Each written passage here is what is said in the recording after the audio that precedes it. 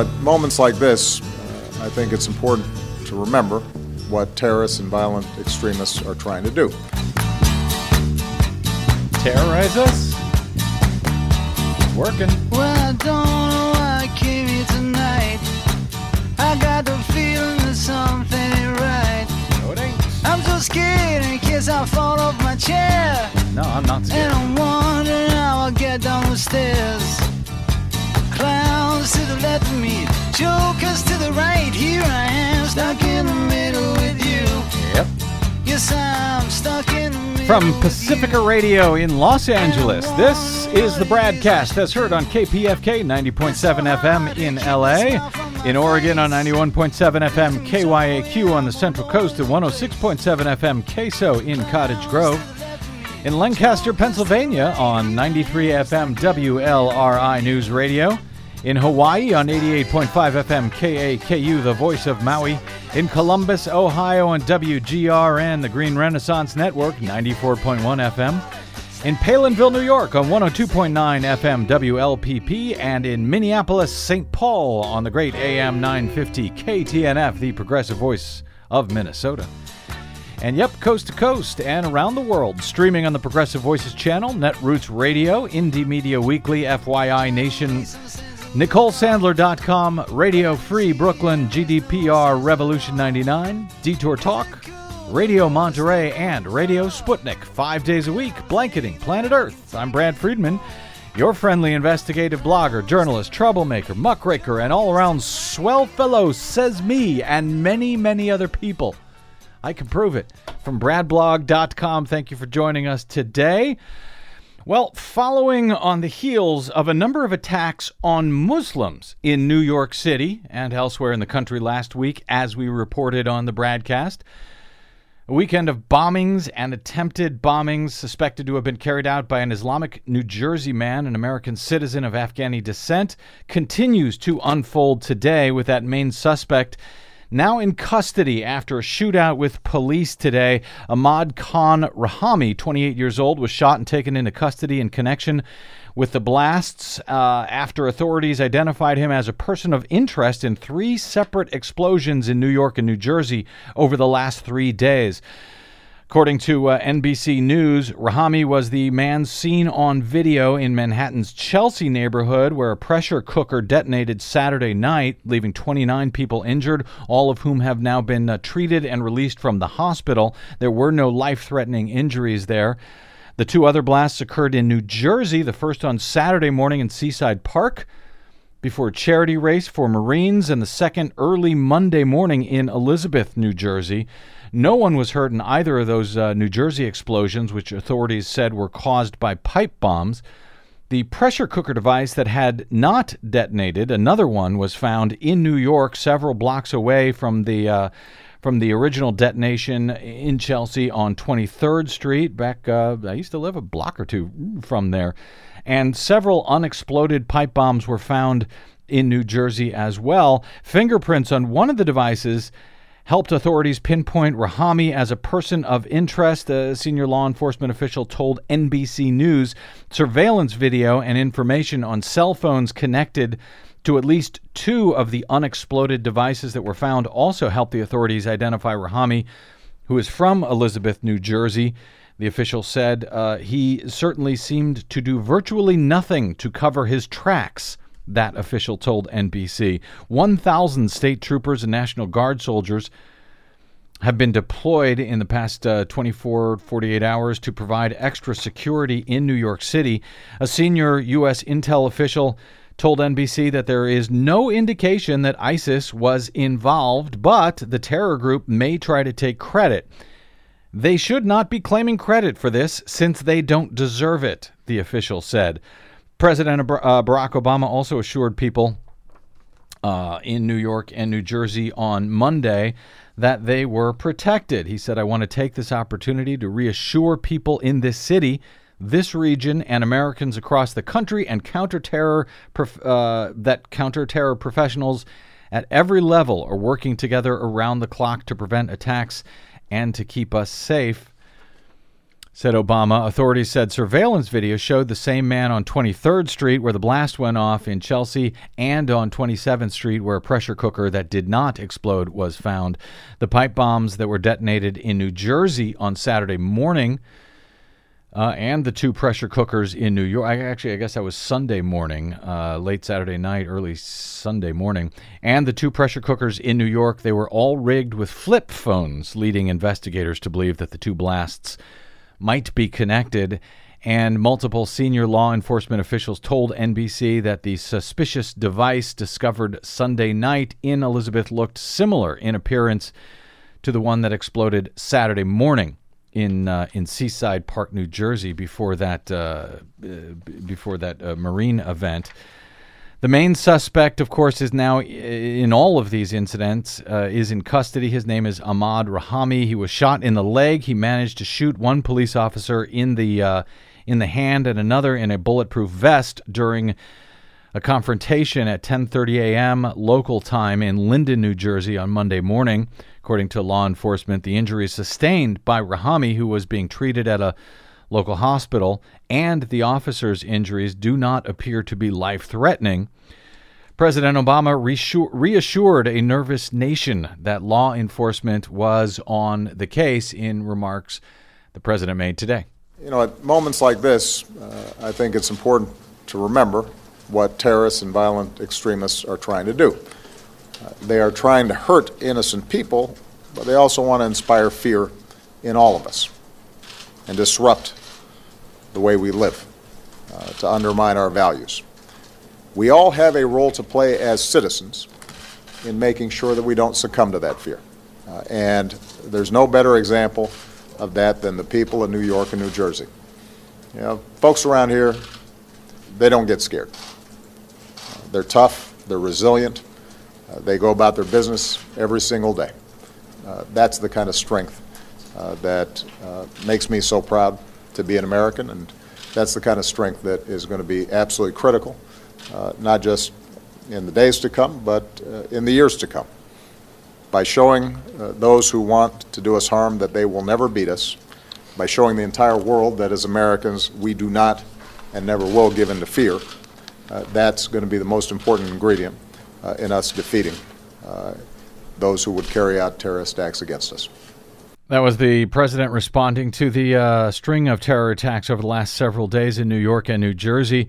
Rahami, who lives in Elizabeth, New Jersey, was identified as a suspect after a fingerprint was found on one of the devices that had failed to detonate. Officials also found more information pointing to Rahami on the cell phones that were wired to the unexploded bombs, according to officials. Rahami was caught hours after a backpack that appeared to contain pipe bombs exploded as a police robot examined it at a New Jersey train station. That blast happened shortly before 1 a.m. Monday morning. Elizabeth Mayor Chris Bulwaj told reporters the bomb squad robot was cutting into the device when it exploded in his city. Incredibly fast and good police work, it seems, in this case, tracking down Rahami in this matter.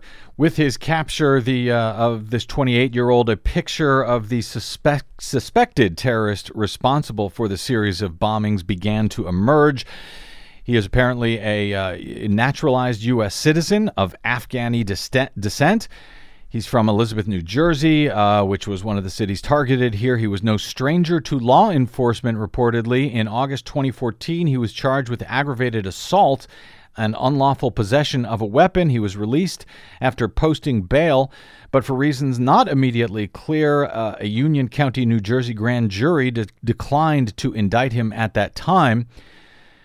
He was at the time living in Perth Amboy, New Jersey, according to records. In 2011, Rahami's family filed a federal lawsuit against the city of Elizabeth, charging that police harassed them and their eatery, which was named First American Fried Chicken. They say they were harassed because they are Muslims. We know about Rahami that he attended Middlesex Community College from 2010 to 2012. He was a criminal justice major, but he did not graduate, according to the college. He and the other kids in the Rahami family pitched in. They worked behind the counter at the chicken restaurant a nearby businessman said. Washington Post reports that a childhood friend of Rahami said he used to play basketball with him at a court a few blocks from the family's restaurant. He said he was shocked to see his picture. I said, no, not Muhammad's son. They were really nice. This according to one of his friends, Flea Jones, who knew him as a child. Jones said that the family restaurant often gave him water and free food. He and Ahmad used to do rap battles at the restaurant and hang out there late. Court records show that several members of the Rahami family have owned and operated the American Fried Chicken restaurant at the address that was searched by the FBI on Monday. They've owned this restaurant since 2002. In 2011, the Rahami family sued the city of Elizabeth and several police officers, alleging that they had been inappropriately cited for keeping their business open past 10 p.m. They were harassed by police in the bargain. They said that a man in the neighborhood had told them, quote, "You are Muslims, and Muslims make too much trouble in this country." And that the man went on to complain unfairly to law enforcement, according to these court records in this suit. The man singled them out, quote, solely on animus against their religion, creed, race, and national origin. In one instance, they alleged 2 Rahami family members were actually arrested for attempting to record a conversation with police officers. So that's kind of what we know. There's a lot of information that has been out there about this guy and about this case that has been really bad information. So I'm going to not pass on anything here that hasn't essentially been confirmed by a reputable source or two. That's what we know at this time about New York and New Jersey. Meanwhile, up in Minnesota, 9 people were hurt in a knife rampage at a Minnesota mall, during which the attacker made references to Allah, according to authorities. The suspect was shot dead by an off-duty police officer at the Crossroads Mall in St. Cloud. This began around 8 p.m. local time on Saturday. The suspect was wearing a private security uniform, according to officials. St. Cloud Police Chief Blair Anderson told reporters that the man was armed with at least one knife, quote, big enough to hurt someone. Don't know how big yet, but an ISIS-affiliated news outlet claimed that the attacker in Minnesota was, quote, a soldier of the Islamic State. And we are currently investigating this as a potential act of terrorism, and I do say potential, noted FBI agent Richard Thomas of the agency's Minneapolis office in a news conference. We don't know whether the subject was in contact with, had connections with, or was inspired by a foreign terrorist organization, Thornton added. None of the 9 people wounded suffered life-threatening injuries, and all but 3 had been released from the hospital by Sunday afternoon. That's some very good news up there. I can only imagine how the news would not have been nearly as encouraging up there in Minnesota had this attacker had a gun. Just saying. The suspect has been described in Minnesota has been described as a lone attacker. No evidence that anyone else was locally was involved, according to Chief Anderson. The cop who shot the alleged attacker has been identified as Jason Falconer. He's a part-time officer with the Avon Police Department and a former police chief at Albany, Minnesota. He's being regarded as a hero today. The suspect's identity has not been publicly released as we go to air, but local Muslim and other religious leaders indicated that he was Somali. The central Minnesota Somali community is in distress, and we are afraid of the consequences of this incident, said the executive director of the St. Cloud Area Somali Salvation Organization at a news conference. He went on to say that our community in central Minnesota has no relationship with ISIS or any other Islamist terrorist group. He added that much of the local Somali residents in St. Cloud had fled there to escape groups like ISIS. We are being made again to suffer for their acts, he said. They are minorities in our faith. Islam is peace. Jelani Hussein, the Minnesota executive director for the Council on American Islamic Relations, stressed that this is an act of an individual. Quote, "We are all shocked, just like you, and we are all grieving just like you," Hussein said, adding, "We are concerned about the potential for backlash." At the same time, he said, "This is a tragedy that affects all people in St. Cloud, and there is an opportunity for the community to come together," which I suspect and hope they will. Donald Trump and his supporters on social media presented a combination I would describe of freak out and almost glee after the initial reports of the blasts in New York and New Jersey and the stabbings in Minnesota. It was actually kind of amazing watching as this was happening over the weekend. I guess I shouldn't be amazed. The point of terror, of course, as the president said, is to terrorize people. And the point of Donald Trump's campaign also seems to be based on terrorizing people. So moments like this seem to be celebrated in a perverse sort of way by these folks, some of whom are the same folks responsible, remember, for the attacks against Muslims across the country, which we detailed last week. According to the New York Times today, in a telephone interview with Fox News that lasted most of a half hour, Mr. Trump sketched a dark picture of the country as being under siege from international terrorists and handcuffed in its ability to respond. I don't know that they were handcuffed. They responded pretty quickly, it seems to me. Trump asserted that law enforcement was being held back from intervening against suspected terrorists because of sensitivity about racial profiling. Trump also declared that there were foreign connections behind the attacks. He offered no evidence for either assertion. He said there's many foreign connections. I think this is one group, okay? This is one group, but you have many, many groups because we're allowing these people to come into our country and destroy our country. Because of political correctness, Mr. Trump said the police shy away from stopping even somebody who looks like he's got a massive bomb on his back. That is, of course, complete and utter BS. For her part, Democratic presidential nominee Hillary Clinton spoke to reporters at an airplane hangar in White Plains, New York today about the attacks, citing Donald Trump's rhetoric against Muslims as giving aid and comfort to those who want to harm the U.S. A lot of the rhetoric we've heard from Donald Trump has been seized on by terrorists, in particular ISIS. Because they are looking to make this into a war against Islam. Rather than a war against jihadists, violent terrorists, people who number in the maybe tens of thousands, not the tens of millions, they want to use that to recruit more fighters to their cause by turning it into a religious conflict. That's why I've been very clear. We're going after the bad guys, and we're going to get them. But we're not going to go after an entire religion and give ISIS exactly what it's wanting in order for them to enhance their position. Secondly, we know that Donald Trump's comments have been used online for recruitment of terrorists. We've heard that from former CIA Director Michael Hayden, who made it a very clear point when he said Donald Trump is being used as a recruiting sergeant for the terrorists. We also know from the former head of our counterterrorism center, Matt Olson, that the kinds of rhetoric and language that Mr. Trump has used is giving aid and comfort to our adversaries.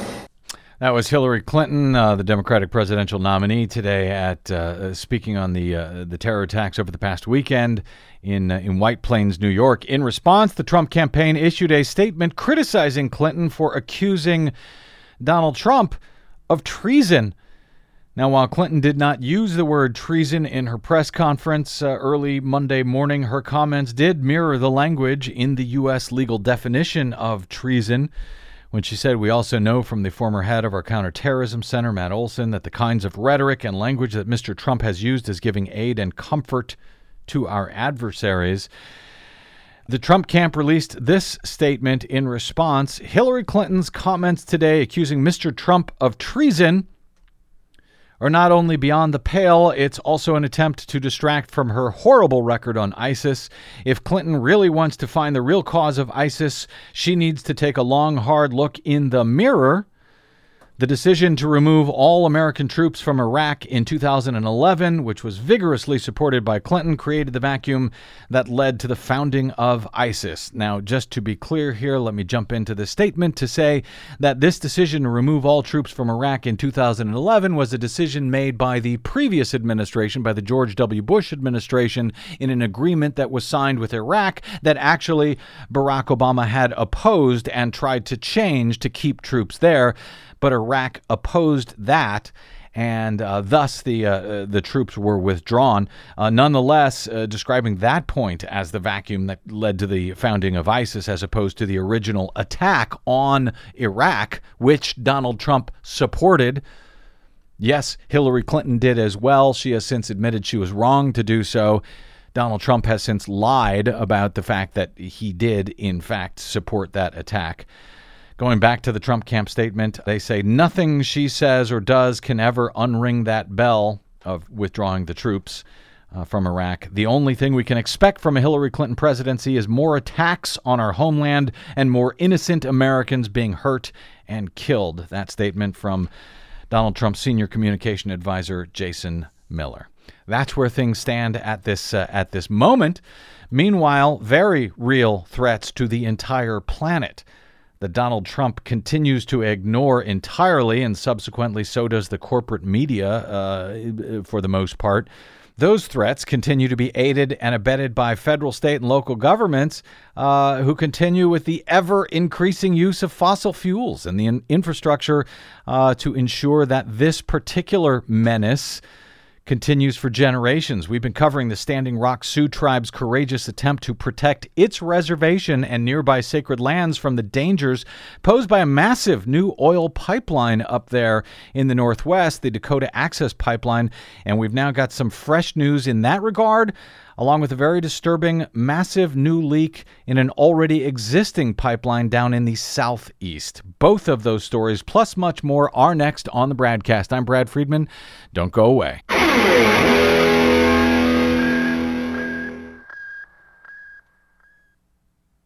Hi, this is Desi Doyen from the Green News Report and the BradCast, both brought to you without corporate or political influence. Why? Because we rely on you to help keep us completely independent. Please drop by bradblog.com/donate today and help us stay on your public airwaves. That's bradblog.com/donate. You'll thank yourself later. I'll thank you now.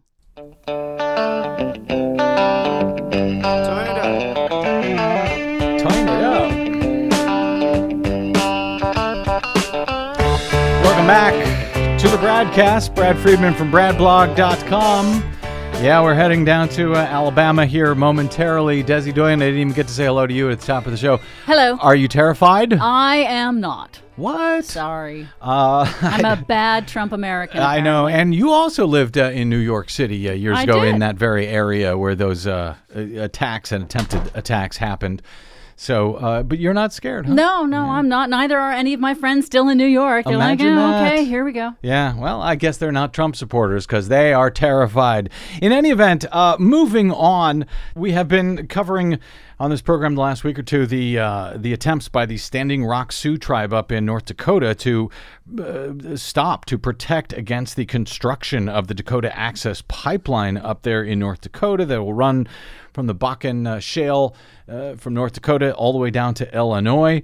They had gone to court in D.C., the D.C. Circuit Court, to try to get an injunction to stop the construction of that pipeline on their tribal lands and on their sacred tribal lands nearby their reservation.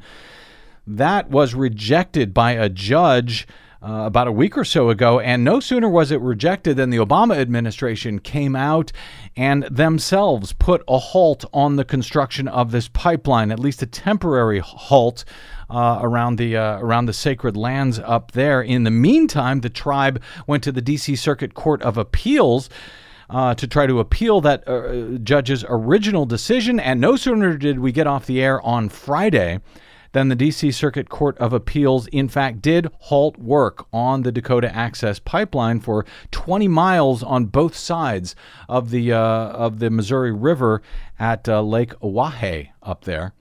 That's good news. Yeah, that's great news. Of course, it's only a temporary Right. administrative hold. The judges were very clear that this should not be considered an aspect of the merit of the request, so they were very clear on that. This is only in response to the emergency motion, as the court writes, for injunction pending appeal, and should not be construed in any way as a ruling on the merits. So that's going to hold it only through the time that the court gets to hear the case fully.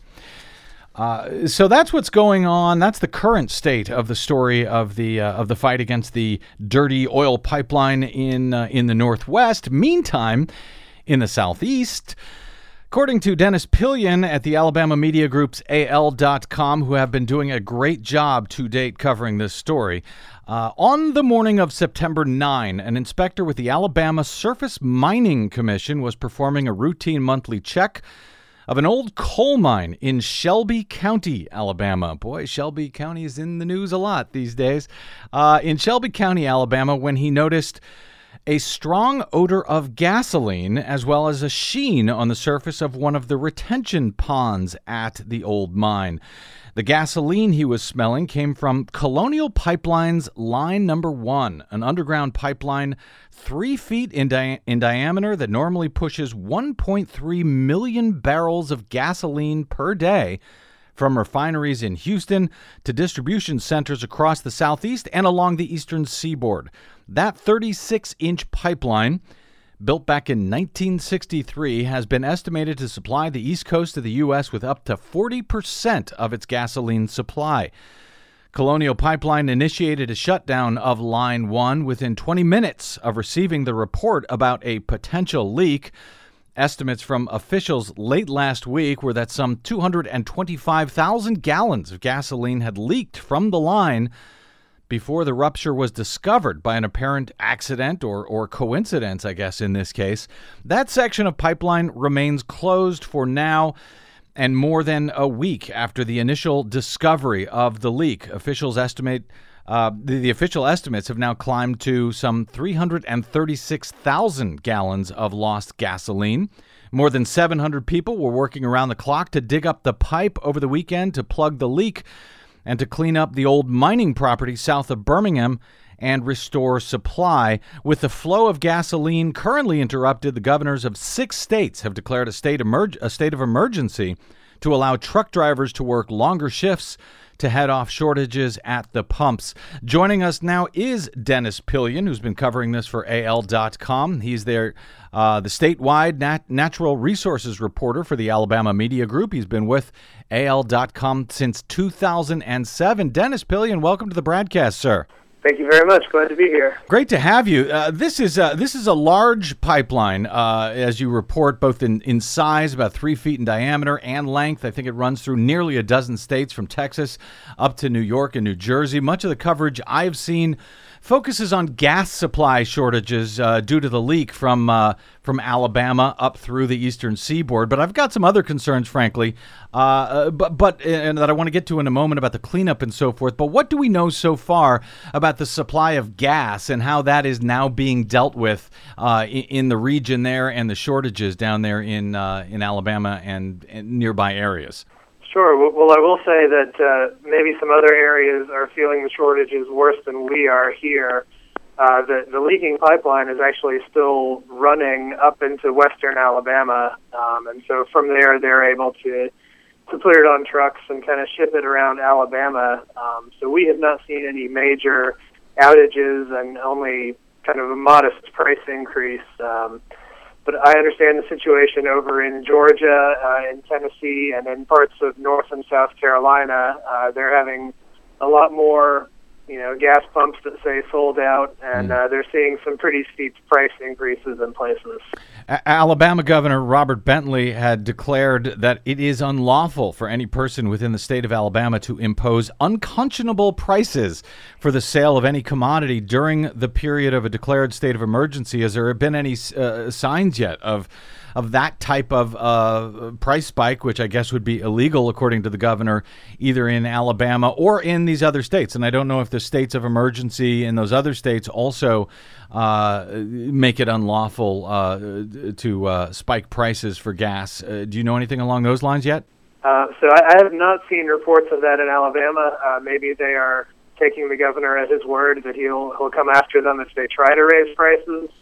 I did see, and this just happened, so I'm still tracking down the details, but it does appear the governor of Georgia just this afternoon issued an order to effectively freeze the gas prices and prevent some of those prices from spiking. Well, that's good to know. But the original estimate here of this leak, as you had reported last week, was some 225,000 gallons. I found in similar cases, other pipeline leaks and oil train explosions and so forth, that the companies tend to lowball the initial estimates, which end up climbing much higher. That seems to have happened, at least in part, with the Colonial Pipeline leak here. The later estimate now at 336 gallons. Has there been any update on that number and or independent confirmation from another source like the EPA or one of the state and local agencies monitoring the spill as far as the number goes? So we have not had an update since that number. The EPA and the Alabama Department of Environmental Management, they are on the scene, and they were, I guess, collaborating with Colonial to come up with that number. They are still 10 days after this leak was discovered, having issues with accessing the area right around the leak. Those estimates are based on the size of a mining retention pond that has collected a lot of this gasoline. So they're kind of figuring how thick the gasoline is in that pond and how big that pond is, and that's where they got the estimate. So I would not be surprised if that estimate changed before this is all over. What's the problem getting access to the site? I know initially it was fumes and so forth, as you reported, that they couldn't get near because of the gas fumes were so bad, that sort of toxic fumes. What's the holdup now, almost a week later after the discovery of this? Well, the holdup, we have not been granted access to the site. Obviously, there's still very legitimate concerns about safety and health issues there, but they say the fumes are still a concern even 10 days later. Wow. They've said we've had some relatively calm weather, which is good in one sense, and that if we had a lot of rain, it might push the gasoline to other places. But with the lack of winds, the fumes are tending to just kind of sit over the site, and they are not dissipating quickly at all. Is there a concern about an explosion that could happen with all of this gasoline out there? Have you heard discussion of that? I have. I talked to both EPA and there are some local emergency management officials on the scene, and they say that the threshold of those gasoline vapors where you would be concerned about health problems is about 10% of the threshold that you would have to have for combustion or for an explosion. So they say that they are above the health effects threshold, but still well below the threshold that you would need for an explosion of the vapors. I gotcha. Well, that's good at least. With the you had reported originally this leak being discovered by seeming accident, and I guess a lucky draw that it went into this holding pond, this old coal mine holding pond. But that was just the discovery was on September 9, and I note your first reporting on this was at AL.com was on September 11. How long after the discovery of the rupture did officials notify the public about it? Was it a full 2 days before we heard about it? And do we have any idea when the rupture actually occurred initially? We know it was discovered on the 9th, but how long might it have been leaking by that point? That is something we're still trying to figure out. As you mentioned, it's an abandoned coal mine, a surface coal mine. So not a place that a lot of people would go to on a regular basis. So we don't know when it would have started leaking. Colonial does say that they monitor their lines twice a week by air, looking for evidence of leaks, dead vegetation, sheens on water, that kind of thing. And they said they did not notice anything in their air patrols, nor did they notice by volume that they were losing product. They monitor their underground pipeline By air. Is that what I understand? Yeah, that is correct. They told me they fly twice a week. They do air patrols to observe and to look for, like I said, dead or dying vegetation and possible evidence of oil on water. Do these pipelines, to your knowledge, Dennis, have no actual mechanism to let officials know when they spring a leak, other than either spotting it from the air once vegetation has died, or hoping some guy happens to notice it while in the area? I mean, it seems like there ought to be some pressure signals or warnings. Is there nothing like that built into this pipeline? So they have said they did not have any indication. I think we're going to be working hard here in the next weeks and months to bring that story to you and to figure out exactly what the systems are. Wow. Who bears legal... Well, two questions, I guess, here. What is the status of the cleanup at this point? And who bears the legal responsibility for the cleanup? Is it the pipeline? I guess the pipeline company doesn't actually own the gasoline. They're just pumping through other people's gas. So who ultimately bears responsibility for this cleanup? Is it the companies, or ultimately the responsibility of the state and federal government here? It is the company's responsibility to clean up the spill, and as far as I can tell, they have been. They have a number of their own employees, as well as literally hundreds of outside contractors that they've brought in. They are actively pumping that retention pond site, and they are kind of bringing whenever the vapors allow them access to it, they are pumping that material into trucks and bringing it back to a facility they have in Pelham, Alabama, which is maybe 6 or 10 miles away. And they begin treating the gasoline there. Treating it so they can resell the gasoline? That is correct, yes. Well, that's the most important thing. How have they found the source point for the actual rupture, and do they know any reason, if they have any reason why it occurred? They do not. The pipeline is still underground.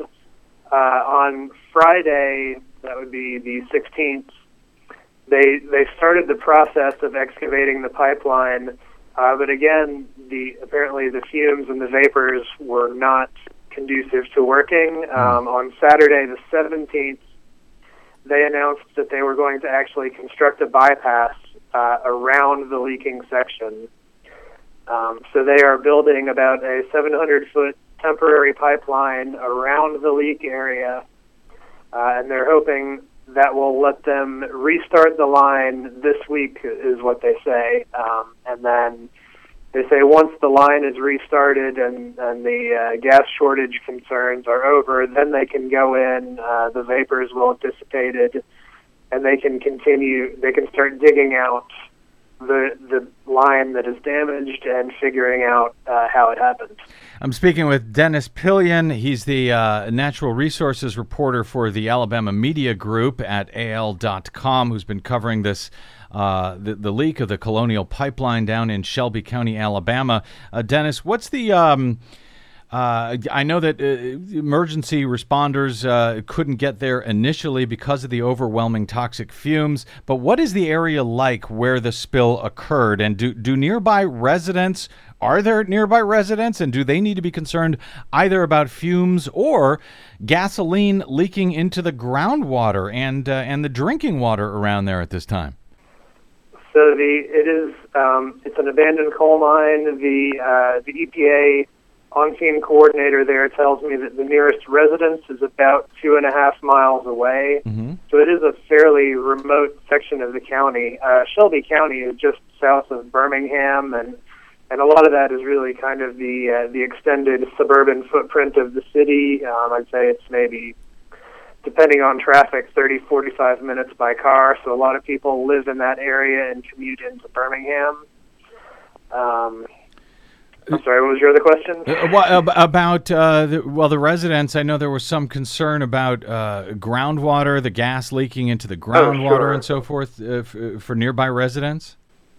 Sure. So EPA and the emergency, the local emergency officials on the scene there They say that the local residents are far enough away that they are not in danger from the fumes. The road, it's only a dirt road that provides access to this site, and that's been blocked off about 2 miles away. Mm-hmm. So they feel they have a safe perimeter around there, and they are monitoring groundwater, they say, for signs of contamination. And also, the Cahaba River is about 1 mile away from this site, Mm-hmm. and the Cahaba River has numerous threatened and endangered species under the Endangered Species Act. There are snails and mussels and fish in the Cahaba that are found nowhere else in the world. So it's also of major concern that the gasoline not reach the Cahaba River. And from everything we're hearing, Colonial Pipeline and the EPA and even the Cahaba River Keeper, the local environmental group, Mm-hmm. so far they're saying that that's not happening, that the gasoline is not reaching this river. And I want to ask you some specifics about that, but just before we move to that, just to be clear, this seems like is it an incredibly lucky coincidence that it just happened to leak into an old abandoned coal mine holding pond and that all the gas seems to be located right now in this one pond? Is that just a freak of nature, a lucky break here? It certainly seems that way, and a lot of people have said that. Personally, I'm going to maybe hold off and wait and see what the long-term impacts are, but Mm-hmm. it certainly seems that we might have caught an incredibly lucky break there. You mentioned the Cahaba River, and it is home, as you've been reporting, to 135 known species of fish, 35 snail species, 10 of which are not found anywhere else in the world. 10 species of fish and mussels are listed as threatened or endangered under the Endangered Species Act. The Cahaba River Keepers group, you quoted David Butler and his suggestion that the location of the leak and the dry conditions in the area may have also been a lucky break in the area in this case. How does the dry conditions there? How has that helped in this case? Sure. Well, there are some tributaries to the Cahaba that are kind of intermittent streams, and right now those are dry creek beds. Maybe, certainly if we had a large rain event after the spill had happened, and even maybe before, those dry creek beds could have been a conduit to carry the gasoline down into the Cahaba River. And the Cahaba River National Wildlife Refuge is also just a few miles downstream. Well, that's another lucky break.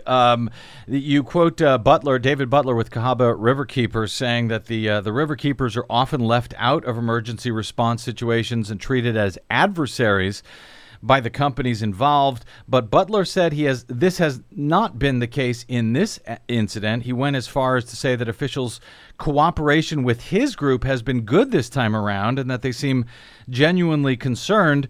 He said, "I keep shaking my head and thinking, am I still in Alabama?" He said, any idea what the explanation is for that? That is good news if it's true. Any idea why this change in response from officials? And are you seeing a different type of response this time around?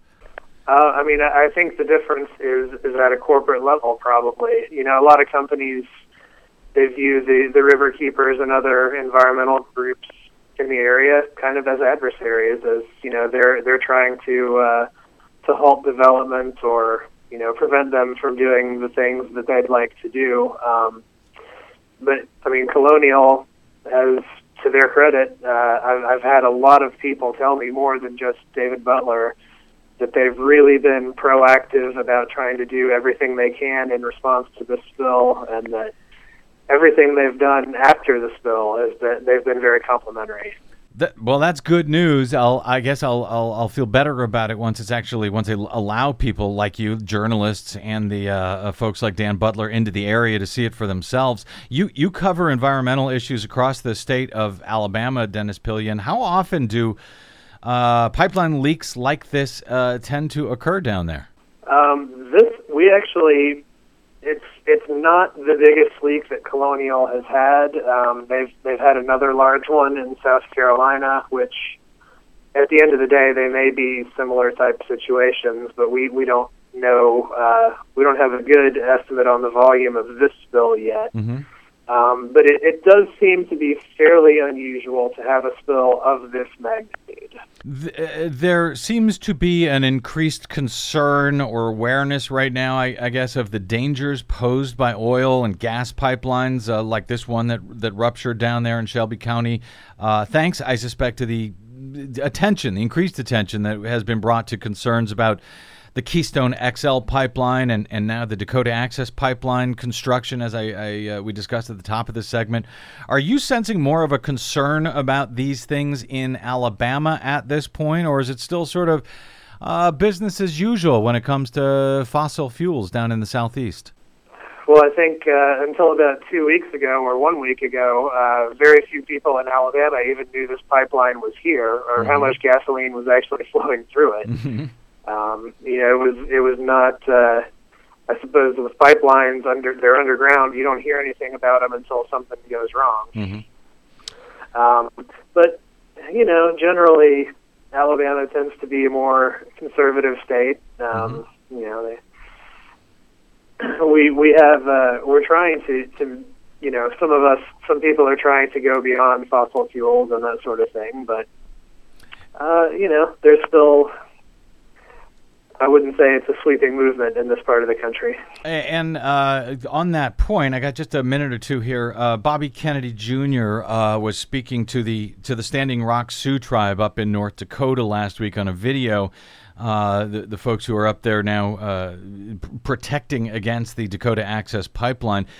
Kennedy said there's now a rush to put infrastructure in place for fossil fuels such as oil, gas, and even coal, as the price per megawatt for clean, renewable energy is now pretty much in line, in parity with those dirty fuels.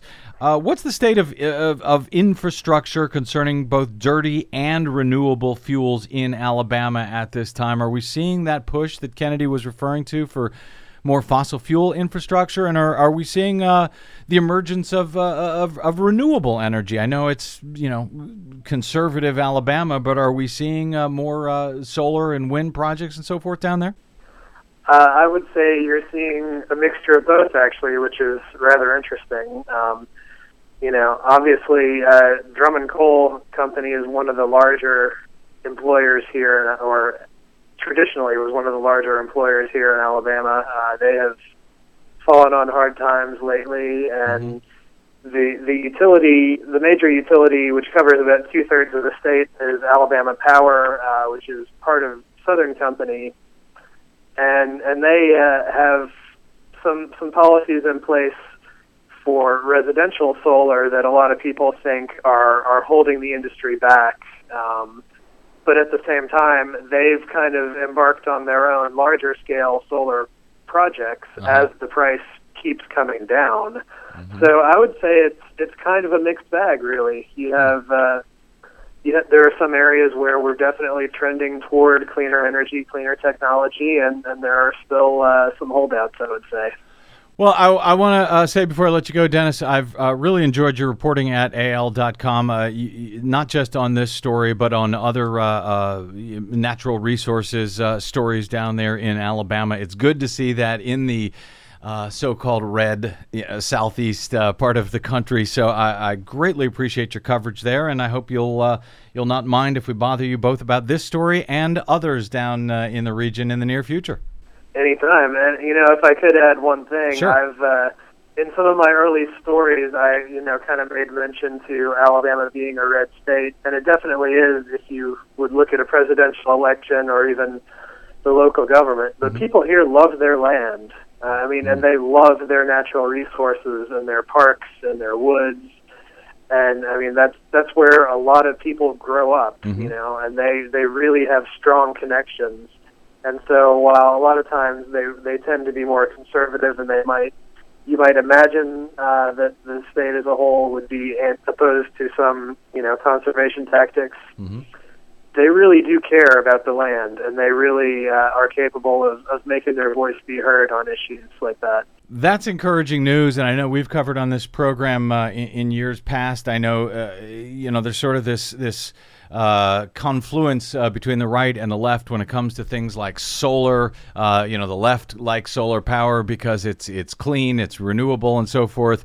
The right tends to like it because they like to have control over their own, their own energy, their own power at their own house, and so forth. And I know that there are areas down there that folks have come together for that fight against the power companies who are trying to, as you noted, Dennis, just sort of, they like these utility-controlled, these great big solar arrays, but when it comes to allowing people to put them on their houses, they're not quite as comfortable with people getting their own free power. But that is a place where it seems like people have come together on the right and left for residential solar. Is that the sort of thing? Are you seeing that down there in Alabama?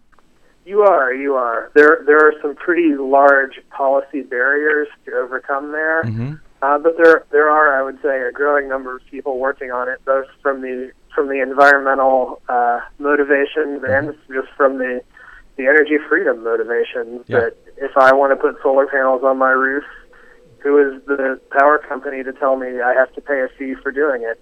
Yeah, it's kind of remarkable, and that seems to be where we're moving towards. So I hope folks on both the right and left figure out that scam and take on those utility companies in that regard. We'll talk about that, I suspect, in the future. Dennis Pillion of AL.com, the Alabama Media Group. Follow his work there on this spill, which is superb, and on everything else he does. You can also follow him on the Twitters at Dennis Pillion. Thanks for joining us today, Dennis. Thank you so much. All right, a quick break, and we're back with more BradCast right after this. I'm Brad Friedman. Yeah, presidential politics. Stand by.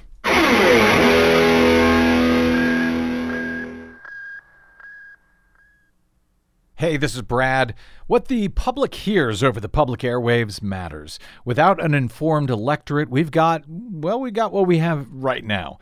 We do our best on the BradCast 5 days a week to balance that with accurate reporting on issues that actually matter. We don't always get it right, but we try like hell to do so. And we do it all independently and without the influence of corporate or political funding. But we can't do it without you. Please don't presume others will step up. We need you to help us keep doing what Desi Doyen and myself try to do every day on the BradCast. Please help us continue to do so by going to bradblog.com/donate to help keep the BradCast going and telling the truth over your public airwaves. That's bradblog.com/donate. Don't wait. Please stop by today. Thanks.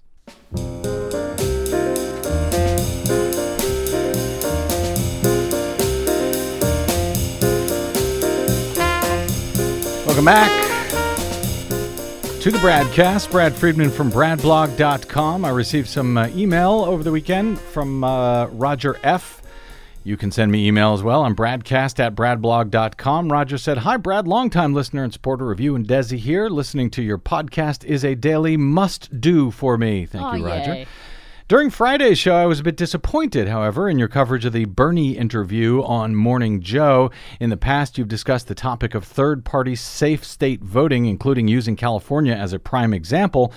But last night, you made no mention of this. Roger was referring to the interview that Bernie Sanders did on MSNBC last week, in which he said that speaking as a third-party candidate himself, as an independent, he says now is not the time to vote third party, and encourage people to vote for Hillary Clinton in that case. And Roger's right. I have often said that, if you live in a safe state like California, I don't think I've used the word safe state, but in a state like California, which we pretty much know is going to go Democratic, then, feel free to vote for a third party if you like. Or even a state like Texas, which will probably go to Donald Trump. Feel free to vote third party, but be very careful if you live in a swing state before casting a third party vote. At this point, I'm not quite as confident as I was that even states like California and Texas are quote unquote safe states anymore. I'm really not. So be damn careful.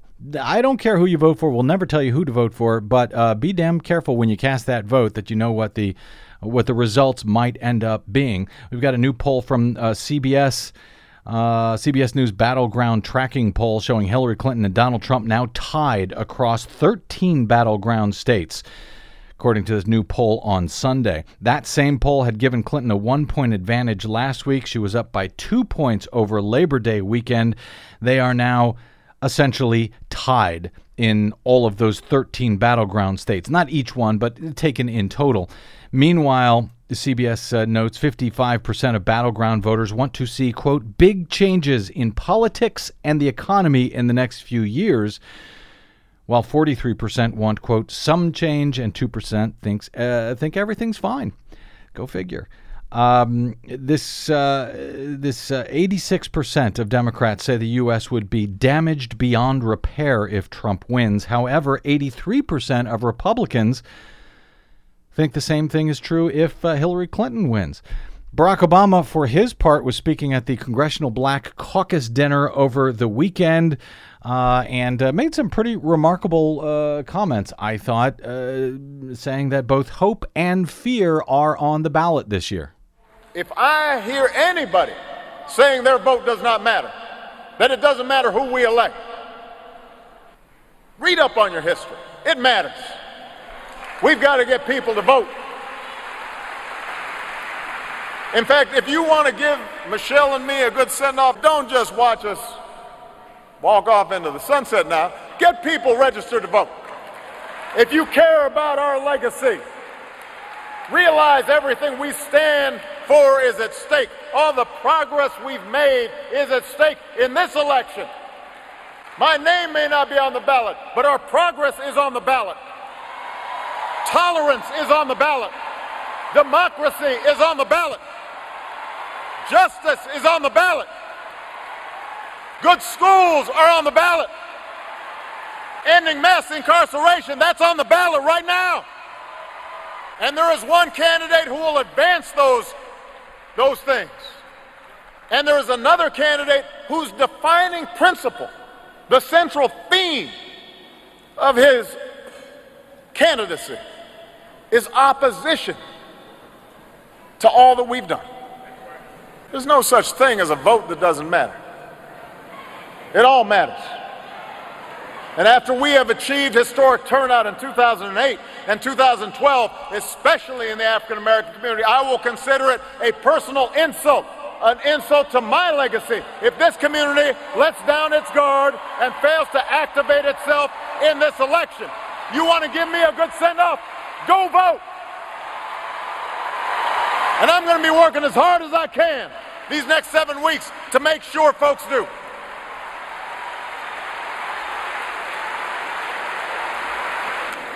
Hope is on the ballot. And fear is on the ballot too. Hope is on the ballot and fear is on the ballot too. President Obama's remarks to the Congressional Black Caucus dinner over the weekend. Remarkable comments, frankly, from a sitting president. I don't know that we've ever seen a sitting president go to bat so much for a successor or a possible successor. Anyway, my thanks to our producer today, Desi Doyen, to you for spending a portion of your day or night with us.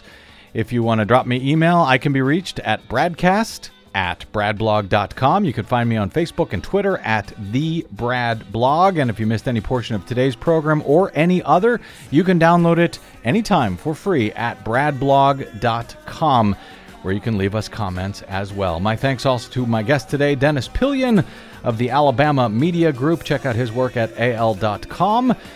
And check out us next time. Until then, I'm Brad Friedman. Good luck, world.